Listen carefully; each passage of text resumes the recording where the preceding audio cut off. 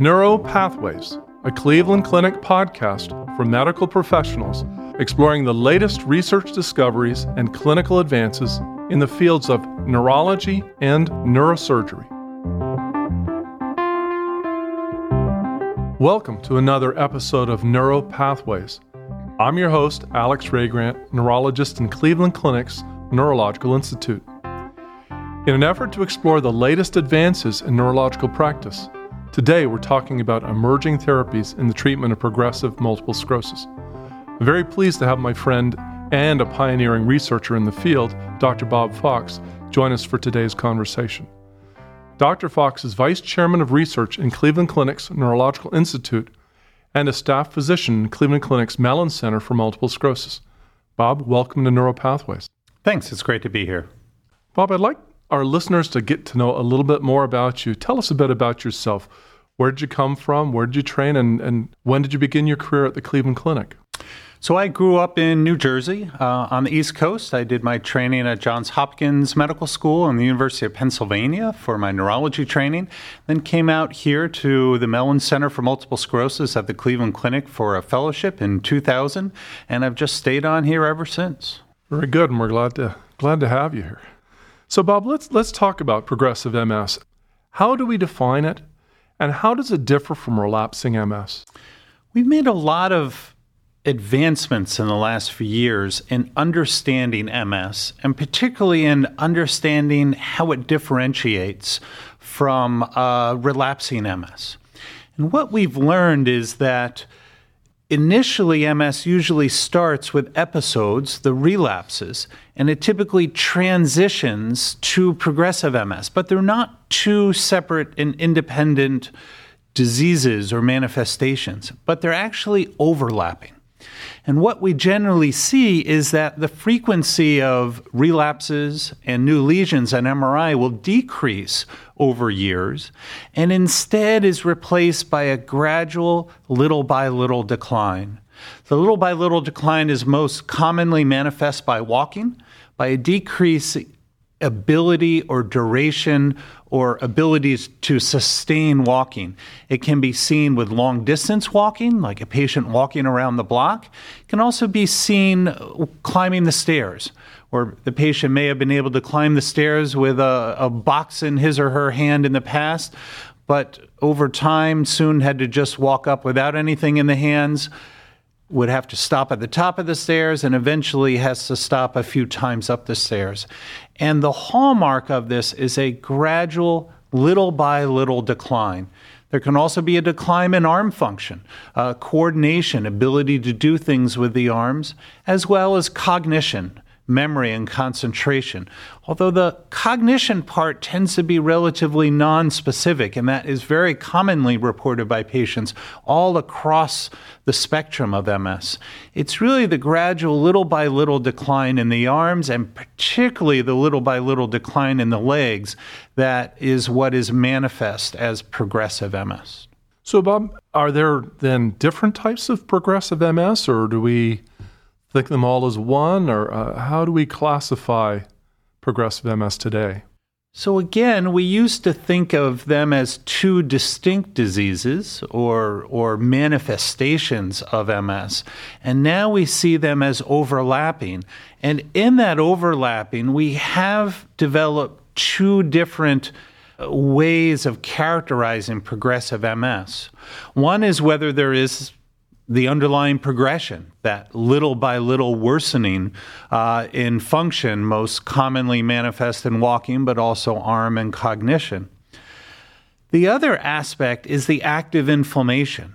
So it's what we think of with relapsing MS, the episodes, the clinical relapses, and the new or active lesions on MRI. And so in addition to the progression component, is there progression or is there not? Is there active inflammation? Is there evidence of relapses in the last year or two or new enlarging lesions on MRI? Now, exactly how far back one goes to define the active part of progressive MS is not quite clear, but most people will think in the last year or two, have there been either relapses or new lesions in MRI. And that is what defines the active progressive MS. And if there haven't been relapses or new lesions in MRI, then we call that without active inflammation or inactive progressive MS. So, Bob, talk to us a bit about the kinds of technologies we can use in monitoring people with multiple sclerosis. You mentioned hand function and walking function, but are there other things we can do to monitor over time the course of disease? Yeah, so there are two main directions of measuring the progress and measuring the performance with progressive MS. One is what the patient is doing. Now, it used to be the most sensitive thing that the neurologists used was measuring motor strength on exam and measuring coordination on a direct finger-to-nose test or things like that, or tapping the index finger on the thumb. What we've come to find is that that is a very insensitive way of measuring the progression or the worsening of function. And instead, what we've adopted is functional measures of how the patient is functioning out in daily living. And it's simple things such as how fast a patient can walk a 25-foot walk and how long it takes to put 9 pegs into a pegboard and then taking them back out, and a cognitive test of converting symbols into digits. And what we found is by measuring MS in that way, rather than the typical neurologist exam in the exam room, we have a much more sensitive and reproducible and dynamically changing over time ability to measure the progression of MS. We also have new technologies as well. We had been disappointed that MRI wasn't capturing the progression of progressive MS. Or to put another way, a patient will come in and will be very frustrated that the MRI didn't show any new lesions over the last few years, but the patient says, I know I'm getting worse, and I can see the patient getting worse over time. And so we are starting to move beyond measuring new lesions. It's still a very important part of measuring the inflammatory aspect of MS, but it doesn't characterize the progressive part of progressive MS. And so we have shifted to using the MRI in different ways. Some of the things that we're using is whole brain atrophy. So how much brain shrinkage is going on? That is a measure of the underlying injury or destruction of the brain tissue. Also looking at spinal cord area, at the cross-sectional area of the spinal cord, and looking at that shrinkage over time. There's also some advanced MRI methods, like diffusion tensor imaging, which measures the diffusion of the water within tissue. Magnetization transfer imaging, which is looking at the transfer of magnetization from the surrounding water into the tissue structure itself. And we know that as the disease progresses, that magnetization transfer will go down as there's less tissue to receive the magnetization. We also have new ways of measuring pathology, not just to the white matter that we traditionally had thought had been involved in MS, but also the gray matter. Looking at gray matter pathology, some using the methods I just mentioned, like magnetization transfer imaging, but also other things like PET scan to look at some of the components within the tissue and measuring how they dynamically change over time. We even have a non-MRI method called optical coherence tomography. And so that is a way that a light beam will shine into the back of the eye and will measure the thickness of the retina. And we can measure that thickness gradually thinning over time, which is reflecting the neurodegeneration that we think is really driving the progression of progressive MS.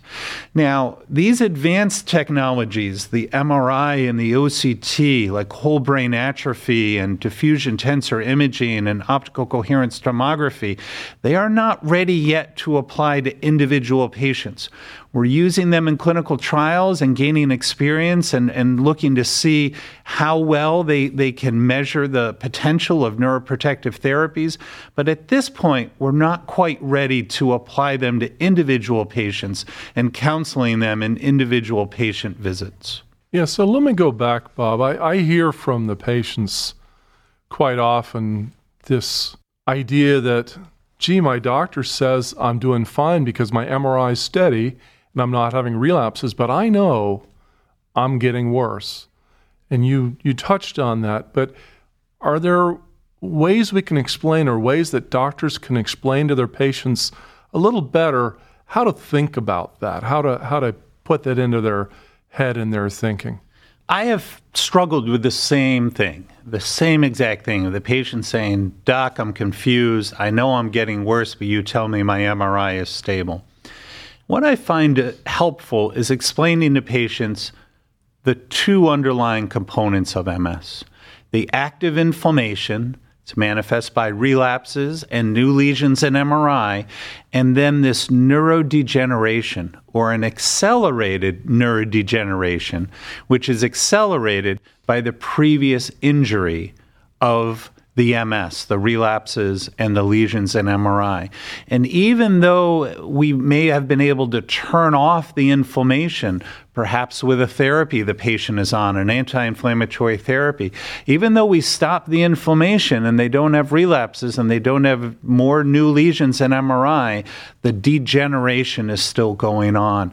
And so I found it helpful to explain to patients those two different components, and how the conventional MRI only measures the first component, the new lesions on MRI, and it's the corresponding MRI signature for the relapses that most patients are familiar with. But that gradual little by little decline is not measured by the new lesions, and that's why, even though they don't have inflammation, they're still degenerating. And by explaining that, I can often get patients to understand those two different facets of their disease. Yeah, Bob, it does seem to be important for us to validate their experience of change over time and recognize that we just haven't quite gotten there in terms of monitoring that fully. It's true, and to be transparent with our shortcomings. And we can measure the active inflammation quite well with MRI. We don't measure the gradual little by little decline, the degeneration that we know is the driving force behind the progression of progressive MS. So Bob, let's change gears here at this point. Let's dive a bit into the therapies for progressive MS. And can you talk a bit about how these therapies came about, including your research work, and where they're headed, and how we might use the available agents going forward? Sure. Let me start with ocrelizumab. This is a drug that was approved a couple years ago for primary progressive MS as well as relapsing MS. And ocrelizumab is a monoclonal antibody that targets a certain type of immune cells, a certain type of white blood cells called B cells. And it knocks them out of the body. It kills them. And by knocking them out, this is an important component of the immune network that drives inflammation. And by knocking out these cells, we can reduce the active inflammation very, very effectively. So we dramatically reduce the number of new lesions on MRI and dramatically reduce the number of relapses in relapsing MS. Now, as I mentioned, this drug was also evaluated in primary progressive MS. This was a phase 3 trial with the primary outcome looking at confirmed progression of disability in patients with primary progressive MS. And what this study found was a 24% reduction in the probability or in the rate of progression of disability in patients with primary progressive MS. So this was indeed very encouraging. Now, 24% is not 100%, so it's still only partially effective, but it was 24% more than the 0% we currently had for treating primary progressive MS. Now, an important component of this study was looking at patients who had active inflammation at the beginning of the trial versus patients who didn't have active inflammation at the beginning of the trial. And when that subgroup analysis was evaluated, what was found was that the patients who had active inflammation before the trial or at the start of the trial, meaning they had gadolinium-enhancing lesions at the start of the trial, they were much more likely to respond to ocrelizumab than the patients who did not have active inflammation. There still may have been a modest benefit in those without gadolinium-enhancing lesions at baseline, but it was still quite modest compared to those with. Now, this may not be surprising because ocrelizumab is a robust anti-inflammatory therapy. And if one looked at the group of patients that were enriched for having active inflammation, one would expect it to have more efficacy. Another important component of this trial is that it enrolled patients who were quite young relative to primary progressive patients in my practice. So it enrolled patients that were under age 55. And indeed, we don't know how effective it is in patients who are older than that because they really weren't studied. So the upshot of that is it does seem effective in primary progressive MS, but its efficacy seems to be limited in patients who don't have active inflammation. And so I think patients who are perhaps older and don't have active inflammation at the time that one is thinking about ocrelizumab, it's very unclear if those patients will actually benefit from this drug. So, Bob, you'd say there's still room for other new approaches to treatment in the progressive population? There absolutely is, and particularly drugs that are not targeting anti-inflammation, but drugs that may be targeting something else. We don't necessarily know what that something else is in progressive MS, but it appears that we need to target something other than active inflammation in order to slow down the progression of progressive MS. Do you want to talk a little bit about the research that you and others have done on ibudilast? Sure. So ibudilast is an oral therapy. It's a pill that was approved in Japan almost 30 years ago for asthma and also some post-stroke symptoms.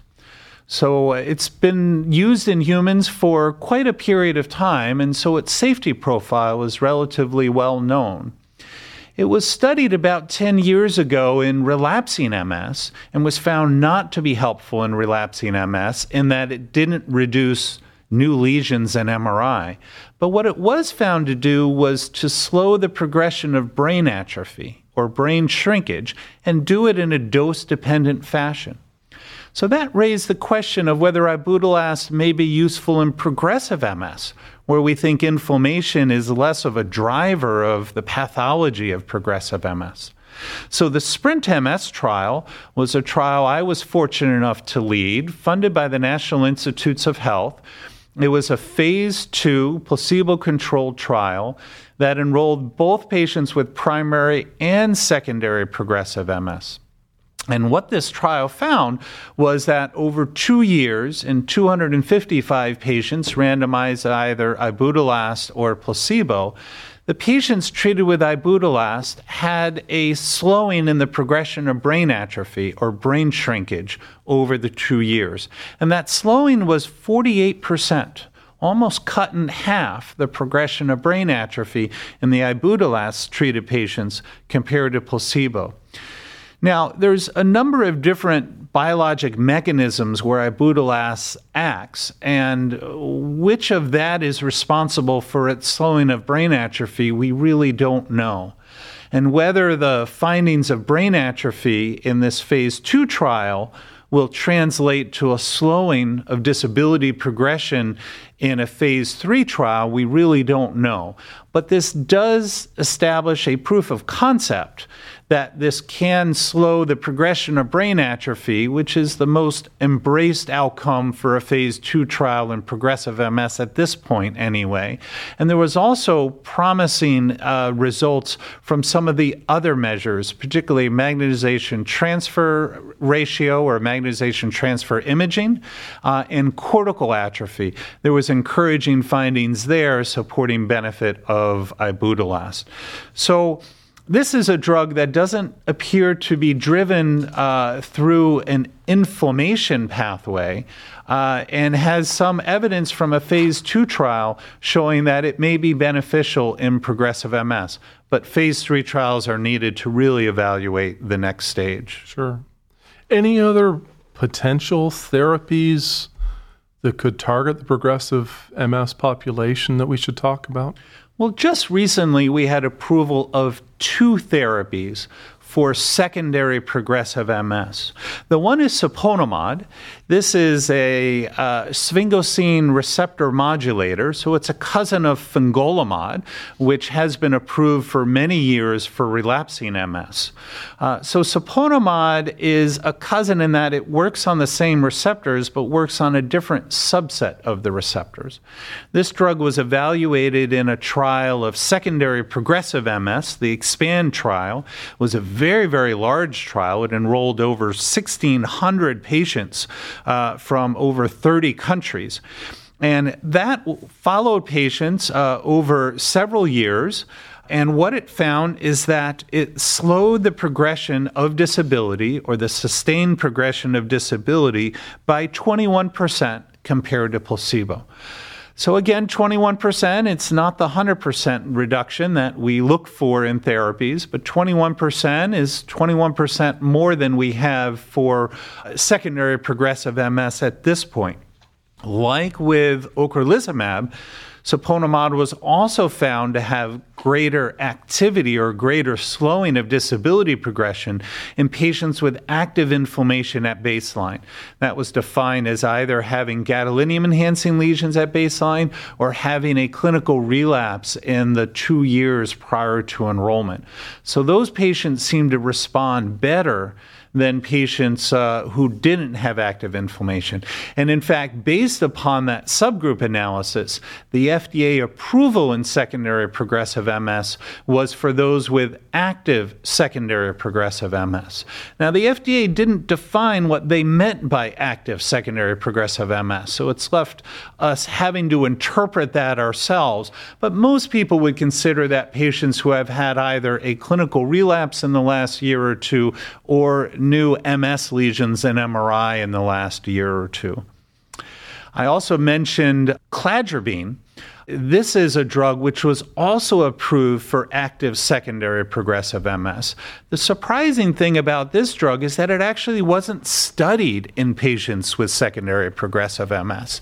And this appears to be a regulatory decision where they have lumped relapsing MS together and have included active secondary progressive MS in a general categorization of relapsing forms of MS. And so this is a drug that, although it's approved for active secondary progressive MS, it hasn't been studied in secondary progressive MS, so we really don't know how this drug will work and how beneficial it will be in secondary progressive MS. But it's certainly an option that we can consider and will merit further study to understand how this drug really does work in active secondary progressive MS. So, Bob, just to summarize a bit of what you said, it really sounds like we've moved from hard categorization into relapsing versus progressive, and really thinking more about how much inflammatory activity does this individual have, and how much does that set the stage for them to have active medication treatment. Would that be a fair summarization? It is. We have overlapping pathologies. We have the active inflammation that we think is coming from infiltrating immune cells, which are attacking the brain and the spinal cord and the optic nerve. And in parallel to that, and to varying proportions in different patients, we have a neurodegeneration, which is probably set up by the previous injury, but continues separate and relatively independent from new active inflammation. Our current therapies are most effective in patients who still have active inflammation, although we have some promising directions for new therapies that may work outside of the anti-inflammatory pathways of our previous therapies. So we talked a lot about medication for progressive MS. Anything else besides medicine that we do in the clinic or that we suggest to people who have progressive MS for their care?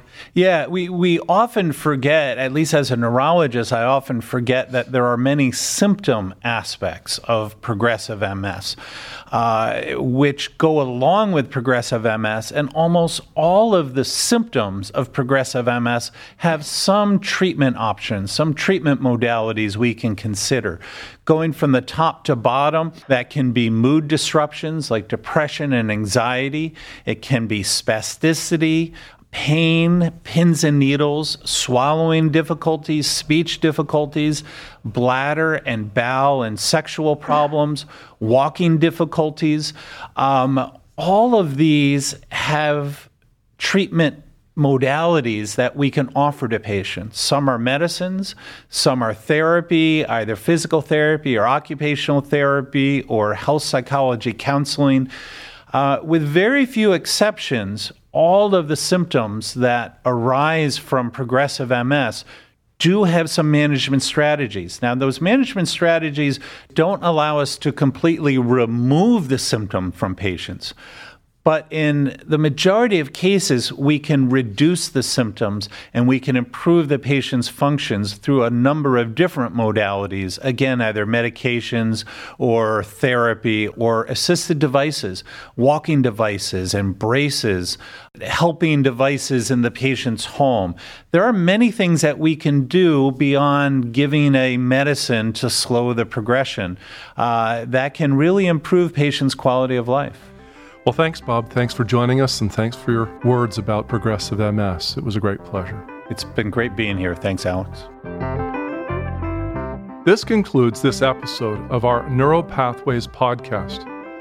You can find additional podcast episodes on our website, clevelandclinic.org/neuropodcast. Subscribe to the Neuropathways podcast on iTunes, Google Play, Spotify, SoundCloud, or wherever you get your podcasts. And don't forget, you can access real-time updates from experts in Cleveland Clinic's Neurological Institute on our Consult QD website, consultqd.clevelandclinic.org/neuro, or follow us on Twitter at CleClinicMD, all one word, that's at CLEClinicMD on Twitter. Thank you for listening. Please join us again soon.